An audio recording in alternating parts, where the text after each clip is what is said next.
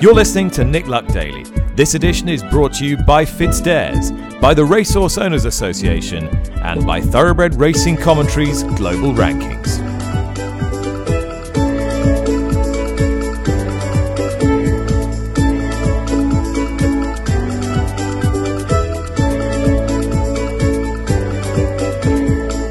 Good morning, welcome to the show. It is Wednesday, May the 4th. It's quite a civilised time for you if you listen as soon as I upload this. Not so much for me. 5:25 here in Louisville, Kentucky. So I can't even tell you what the weather is, though. There are some nasty thunderstorms forecast for this part of the world later in the week, which could mean that once again the Kentucky Derby is running something of a slop fest. But it won't stop me hoping against hope, as I tweeted yesterday, that for the first time I've worked on the Kentucky Derby, that the horse that hits the line in front will actually be the winner of the race after my two previous ones, Maximum Security and last year's First Past the Post Medina Spirit weren't. Anyway, more of that later in the programme. We're going to first of all start with what's happening in the UK, because there is a battle of a very different kind, and it's becoming a bitter battle as well between the two major racecourse conglomerates, Jockey Club Racecourses and ARC, the Arena Racing Company. Lee Modstead is the senior writer from the Racing Post. He's exactly the right man to tell us what's going on. This is a bitter war, Lee, it seems. It really is, Nick. Yeah, I mean, it is no surprise to anyone who follows British racing politics to learn that some stakeholders in the sport are not necessarily getting on as well as they might, but that really has picked up a pace.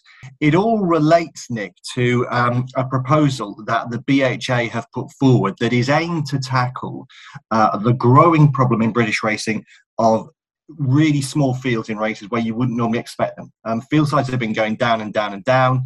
It's becoming an obvious problem, and I think one that the whole industry believes needs to be confronted. Where there are differing views is how that should be tackled, how the problem should be tackled. The BHA has put forward a proposal that is supported by the National Trainers Federation that would see in next year's fixture list 300 races plucked out from the programme, and the majority of those races will come between January and March and July and August, the pinch points for small fields, and they would be towards the bottom end of racing's pyramid, the lower grade races. So that's the story in itself. That is what is being discussed here. But where there has been a real flare-up in the last few days is in the relationship between the Jockey Club and the Arena Racing Company. And actually, I say flare-up, that the flare-up has come on the part of the Arena Racing Company. In essence, the Jockey Club split has been slightly more subtle, but they clearly don't agree. What has happened here is that the Jockey Club has taken the view that it supports the BHA's position in reducing the number of races in the programme. ARC takes a very different view. If I can, Nick, just go back a little way, I spoke to Nevin Truesdale for a piece in the Racing Post a few weeks ago, a special report on the Jockey Club. And in that, Nevin said, there's a view that we don't get along with ARC, but that's not the case. There are things we might disagree on philosophically, but there's so much that ARC Chief Executive Martin Cruddas and I cooperate on. However, within that same piece, Nevin also referred to a big story that had come along a few weeks earlier regarding the Jockey Club signing a deal with Playtech, a casino games operator that seemed to be flying in the face of British racing's effort to separate gambling from gaming, with the gambling review coming up soon with the government white paper. That was followed up by ARC announced that it would no longer have casino race titles on its racecourses, so they wouldn't promote casino race titles, casinos. To that, Nevin Truesdale said, I think that's totally different to the Playtech deal. It was an industry decision, and we've done the same. I just chose not to make a big song and dance about it. That was seen, I think, by ARC and others as a potential dig at Martin Cruddas. Again, Nevin Truesdale, when commenting on the BHA's position reducing 300 races from next year's programme, told my colleague Bill Barber this week, clearly there's a commercial impact of this, but done in a measured and equitable way. Hope this can pay back the sport over a longer period by addressing the current issue and sporting spectacle. Anyone with the best long-term interests of our sport at heart can see that some form of action needs to be taken. Now, I think anyone who read that would have known that was, or that could certainly be inferred, could be perceived as a dig at ARC and Martin Cruddas, because it was well known that would not be their position, that they would not support removing 300 races from the programme, particularly as it's not long since they were pushing to have more races added on to certain race cards.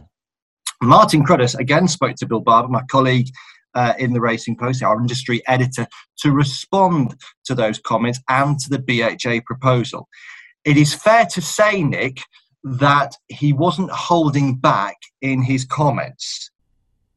Now, the central thrust, Lee, of Martin Cruddas' argument seems to be that the proposals, such as they are, such as what we know about them yet, are anti-commercial, really, and that by chopping races from the bottom end, say chopping 300 races off the bottom end, you are chopping races that he would describe as levy generative, races that contribute positively towards the levy take. And Class 5 and Class 6 races, because there are so many bad horses around or below average horses around, are always going to be quite well filled. So the idea that you're going to solve the field size problem by taking races off the bottom end is a counterintuitive one. And then this is what the BHA is going to have to respond to strategically.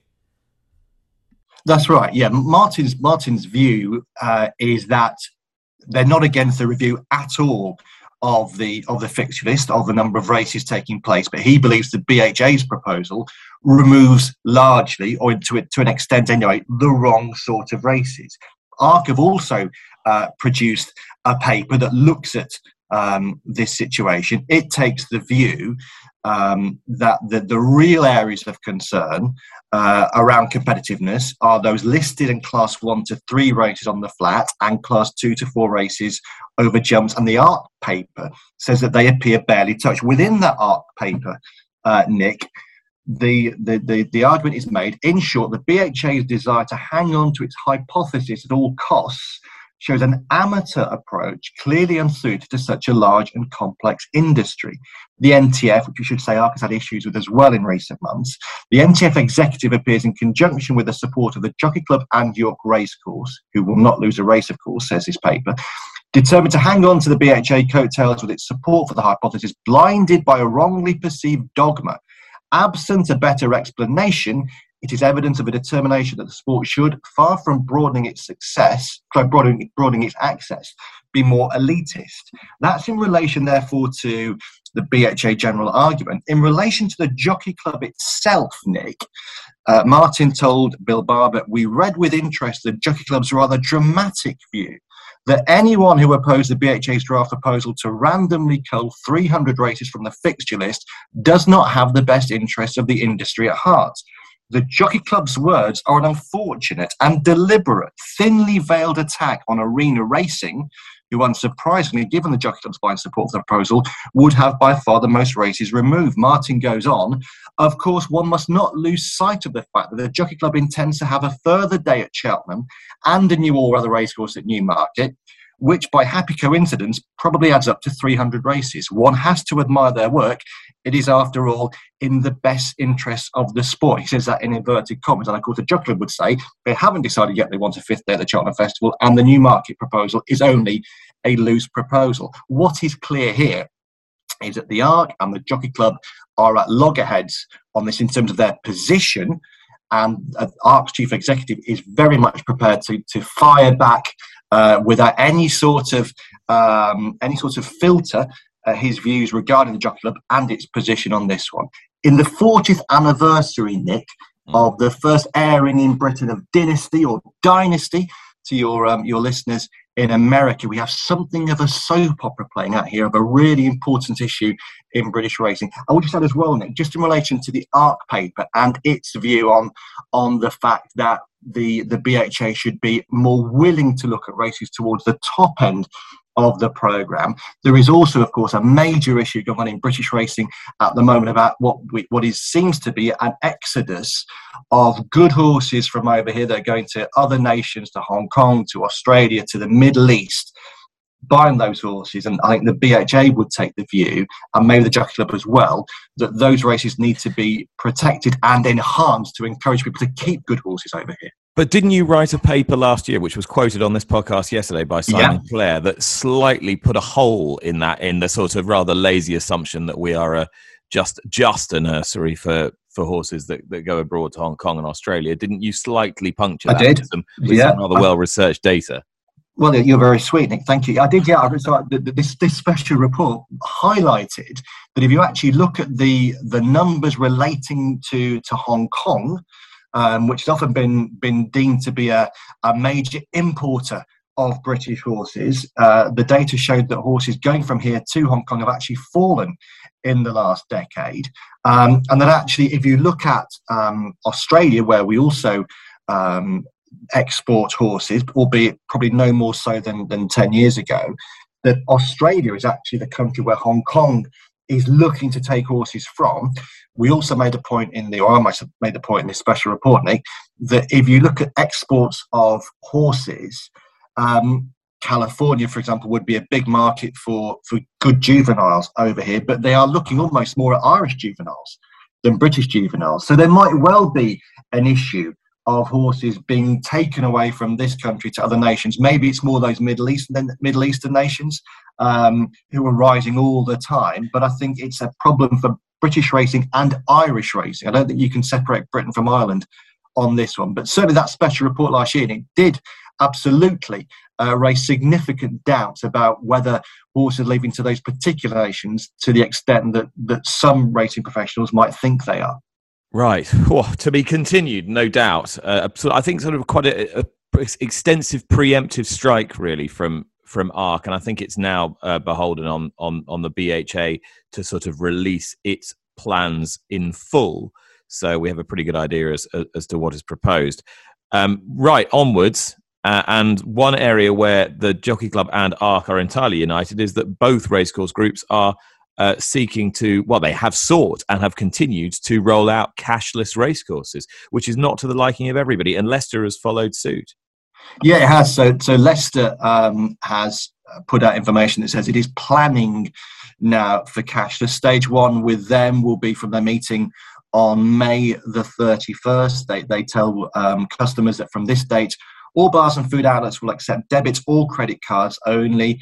They do also go on to say, though, for those customers who either forget their card, who don't possess a debit or credit card, we will be opening voucher outlets where you'll be able to exchange your cash for vouchers. And should you not spend your vouchers on the day, you'll be able to exchange them back for cash from the main office before you leave. So you can actually still use cash to get a voucher and then exchange a voucher back for cash, which some might seem a little bit odd. But it is certainly this going very much in trend with what other racecourses are doing over here. Cash is no longer king on racecourses, except in the betting. The Jockey Club and ARC are all following this line of no more cash, please, once you're inside the racecourse, or indeed to buy tickets. A number of reasons why racecourses would claim that they're doing this, Nick.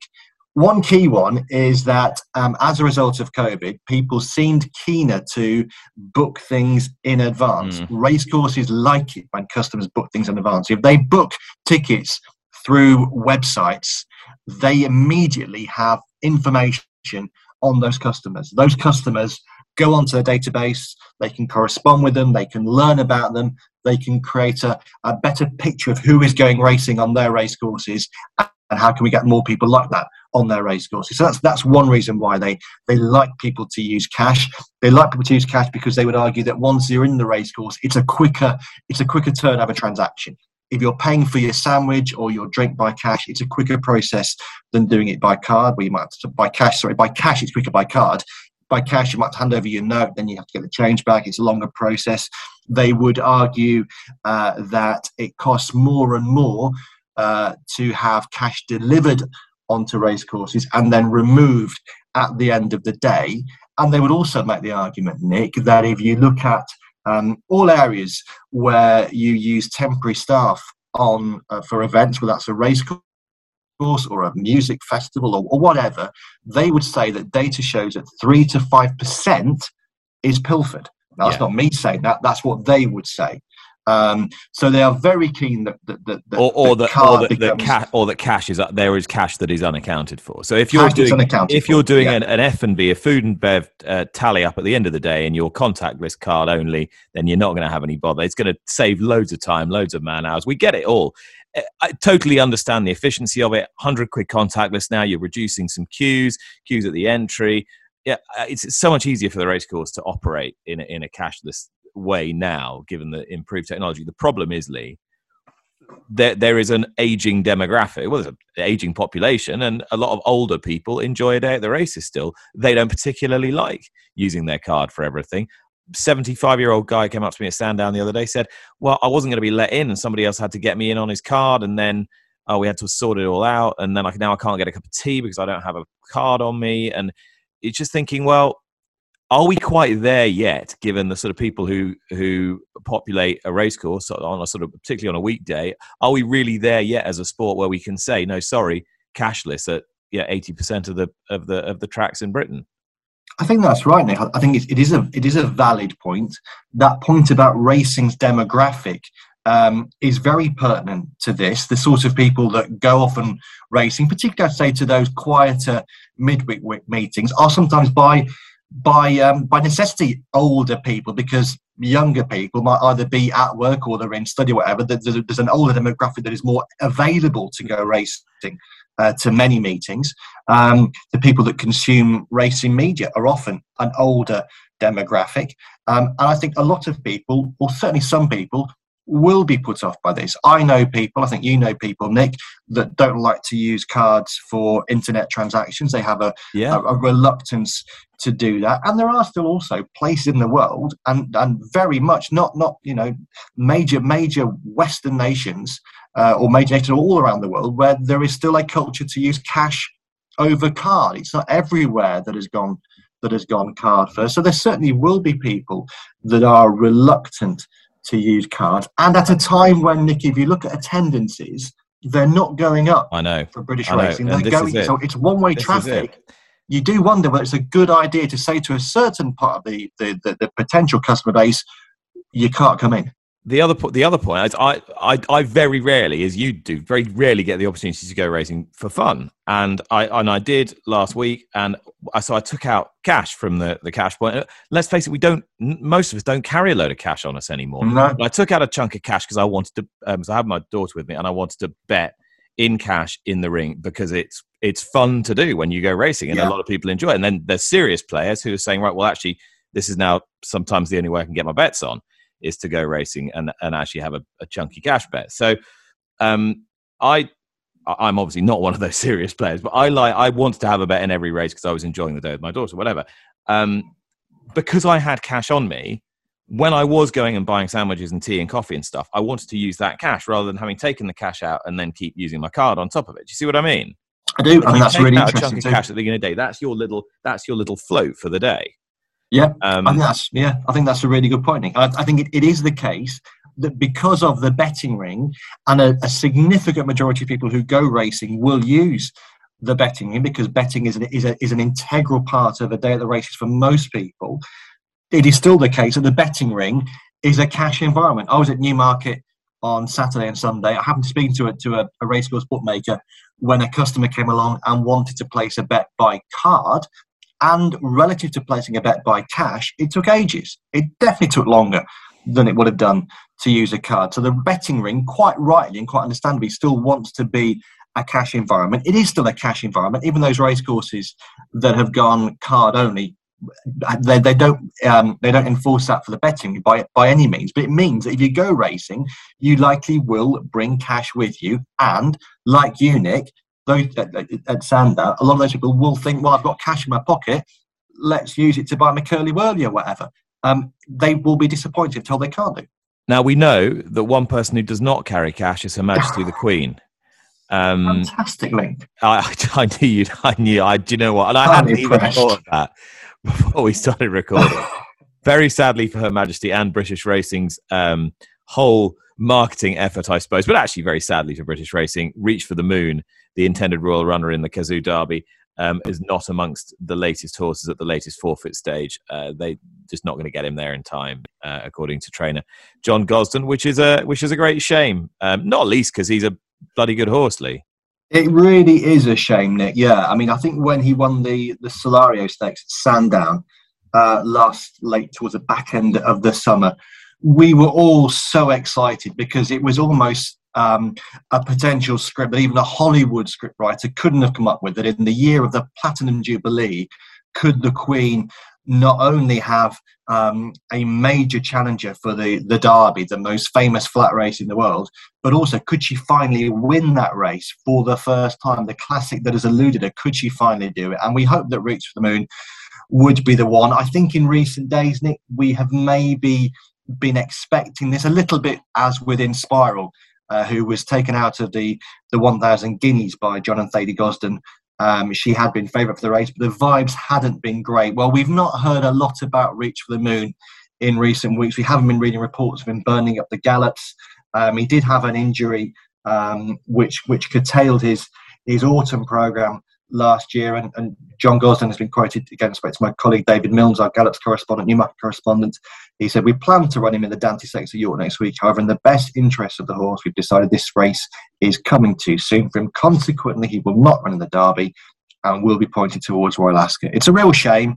I did half wonder in the back of my head, Nick, might one of the major owners who had a runner in the Derby think about leasing a horse to the Queen for this year's Derby. That probably won't happen, and there are probably only a small pool of owners who could do that, or who maybe we would want to do that.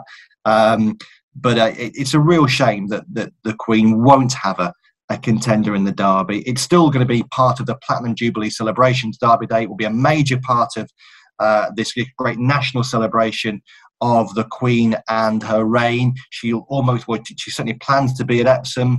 We'll celebrate her being there at Epsom, and the Derby will be forever synonymous with the Queen. It's just a real shame that this, what looked like a potential chance for the Queen to win the race, isn't going to happen.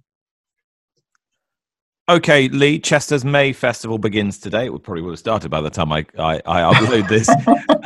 We are hoping for a few classic clues. If you scan the decks today, tomorrow, Friday, what jumps off the page at you as the likeliest classic winner before we even start? Well, I think undoubtedly, Nick, we're looking in Chester's premier Derby trial. They've got two Derby trials at Chester, the D Stakes, which comes up tomorrow, but primarily the Chester Vase. Now, the Chester Vase in recent years, Nick, has been a trial that has been used significantly by Aidan O'Brien. He's won the Derby with a horse that won the Chester Vase and one that got beat in the Chester Vase. He again is represented, but it's a horse called New London, who is trained by Charlie Appleby, who of course had the first and second in the 2,000 guineas at Newmarket on Saturday. Charlie Appleby looks to the trainer with quite a significant degree the strongest team of 3-year-olds in Europe this year, and New London goes into the Chester Vase as red-hot favourite for the Vase, but also as second favourite for the Cazoo Derby.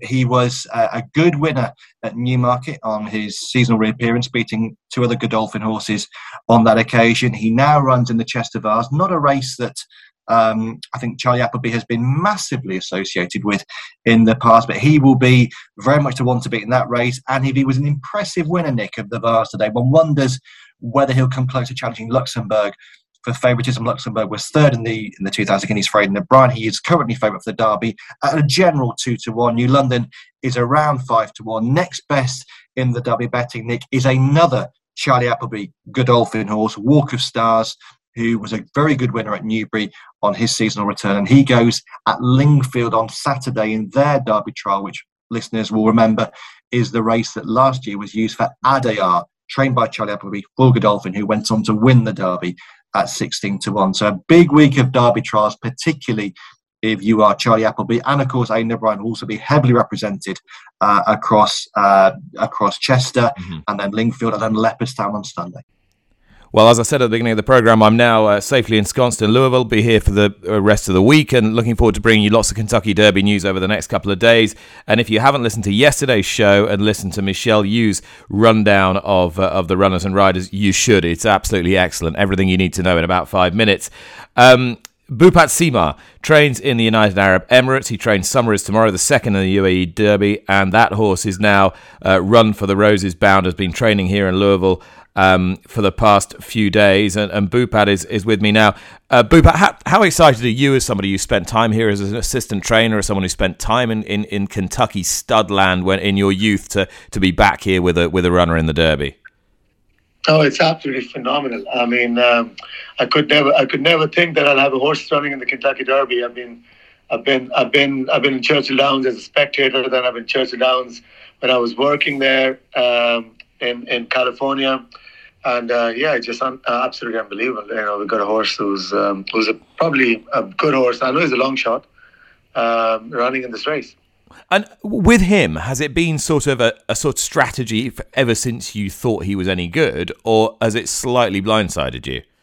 No, to be honest, I mean, never thought that we're going to be here, but I definitely thought he's a good horse. I thought he's going to be a good horse for the Guineas. I thought he's probably the best horse we have, for the Guineas, and then maybe for the UAE Derby. But obviously, never thought that he's going to be a Kentucky Derby horse. At UAE Derby, he just bowled along, showed lots of pace, and it's been suggested to me by some local handicappers here, oh yeah, Summer is Tomorrow could be a contender for part of the early lead. And I thought, a non-American trained horse right on the speed in the Kentucky Derby, can it happen? What do you think?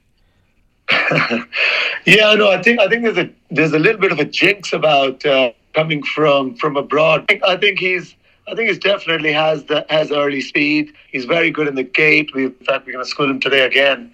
And so far, so good. We're really happy with him. We've got a good draw, and that's what he likes to do. He likes to ball along in front. We've tried to take him back, and he doesn't like it. So, if he can break, that'll be the plan. And just in terms of the weather, we could get some nasty stuff. Is that going to be a bother to him? Well, I hope not, but I think he has gone on a little bit of a slop back home, and according to all the experts, they say that he's bred to go on it. So, but to be honest, I would not like any surprises. I would like a good track where it's fair for everybody, and we all can get a fair chance. You've sized the opposition up. I think there's a certain kind of opacity to the race this year. We're not quite sure if there's a genuine superstar in there, and if there is, he hasn't put his head above the parapet quite yet. I mean, dare you dream of hitting the board or even winning this race? We're not here for fresh air. So, I mean, look, he's done everything right. And, when it comes to a horse's mind, he's probably the best horse that can travel and take everything in. Nothing really bothers him. So, which is a great thing. We've schooled quite a lot here. Not just gate schooling, we've padded schooled him. We know that when you do that walk and all the roar of the crowd and, but I think he just takes everything in. In fact, he's schooling again today in the 6th race, and I think he's the right kind of a horse, and I think he can probably do it. And we've made a lot of the fact that Tim Yakteen is an ex-Baffert assistant represented in the Derby. People have rather overlooked the fact that that's where you spent quite a bit of your tutelage as well during some good years. Did you learn quite a bit about preparing a horse for this race from Bob Baffert himself? Yeah, I mean he's a maestro, isn't he? He's like he's what he's done. What he's done is like no other dirt trainer's done. I think he's a legend of it. And yeah, of course, when you work for somebody that good and you got these good horses around you, you get to absorb quite a lot. And yes, I mean I have to say I did get to learn quite a lot there. That's for sure. Bhupat Seema, the trainer of Summer is Tomorrow in the Kentucky Derby. On Saturday, Kentucky Derby 2 years ago was won by My Racehorse, the Micro Show Syndicate, with whom we've been teaming up to promote the joys of shared and fractional ownership, and who have just launched in the UK and Ireland. You'll have seen Syndicated. He started favourite for the 2-year-old race at Newmarket on Sunday. He finished third, I think, behind a very, very good horse of Richard Hannon's, and I think Andrew Balding very pleased with him. They can build on that for sure, and not impossible. He could still turn up at some of the major summer festivals. Very promising start. My Racehorse, of course, I said, started out here in the US in 2019. Authentic was that Derby winner of 2 years ago and won the Breeders' Cup Classic as well.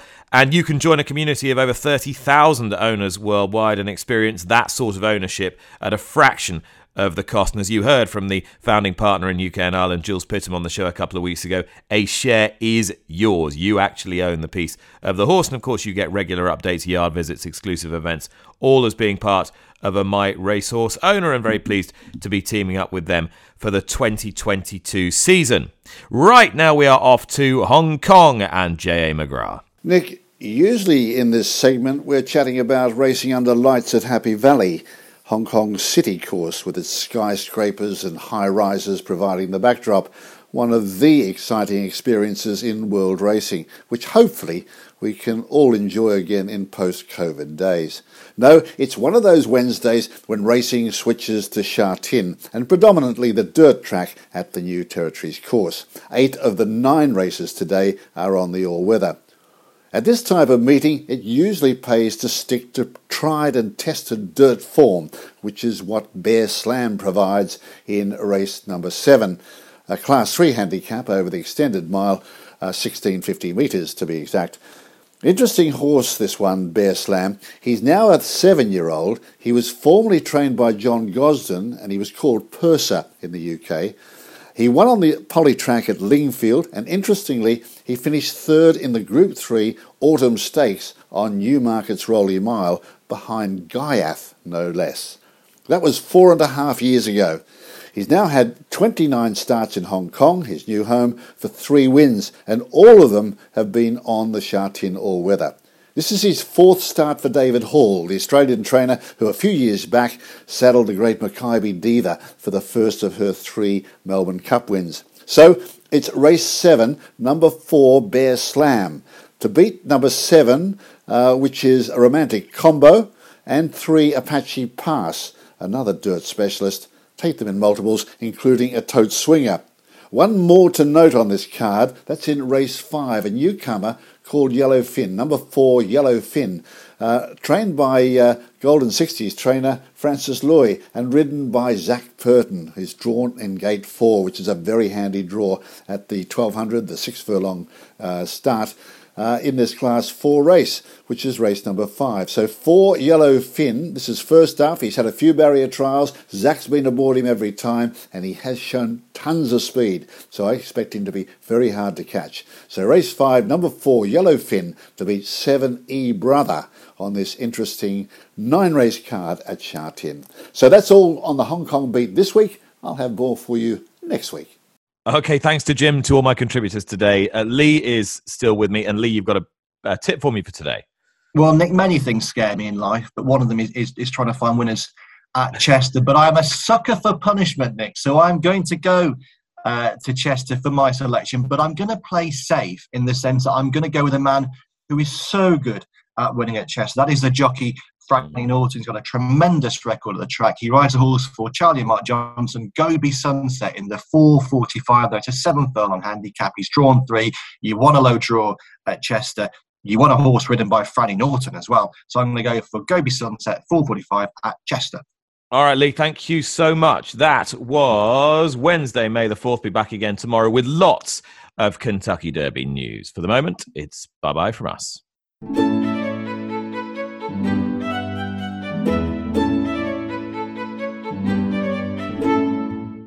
You've been listening to Nick Luck Daily, brought to you in association with FitzDares, the Racehorse Owners Association, and Thoroughbred Racing Commentary.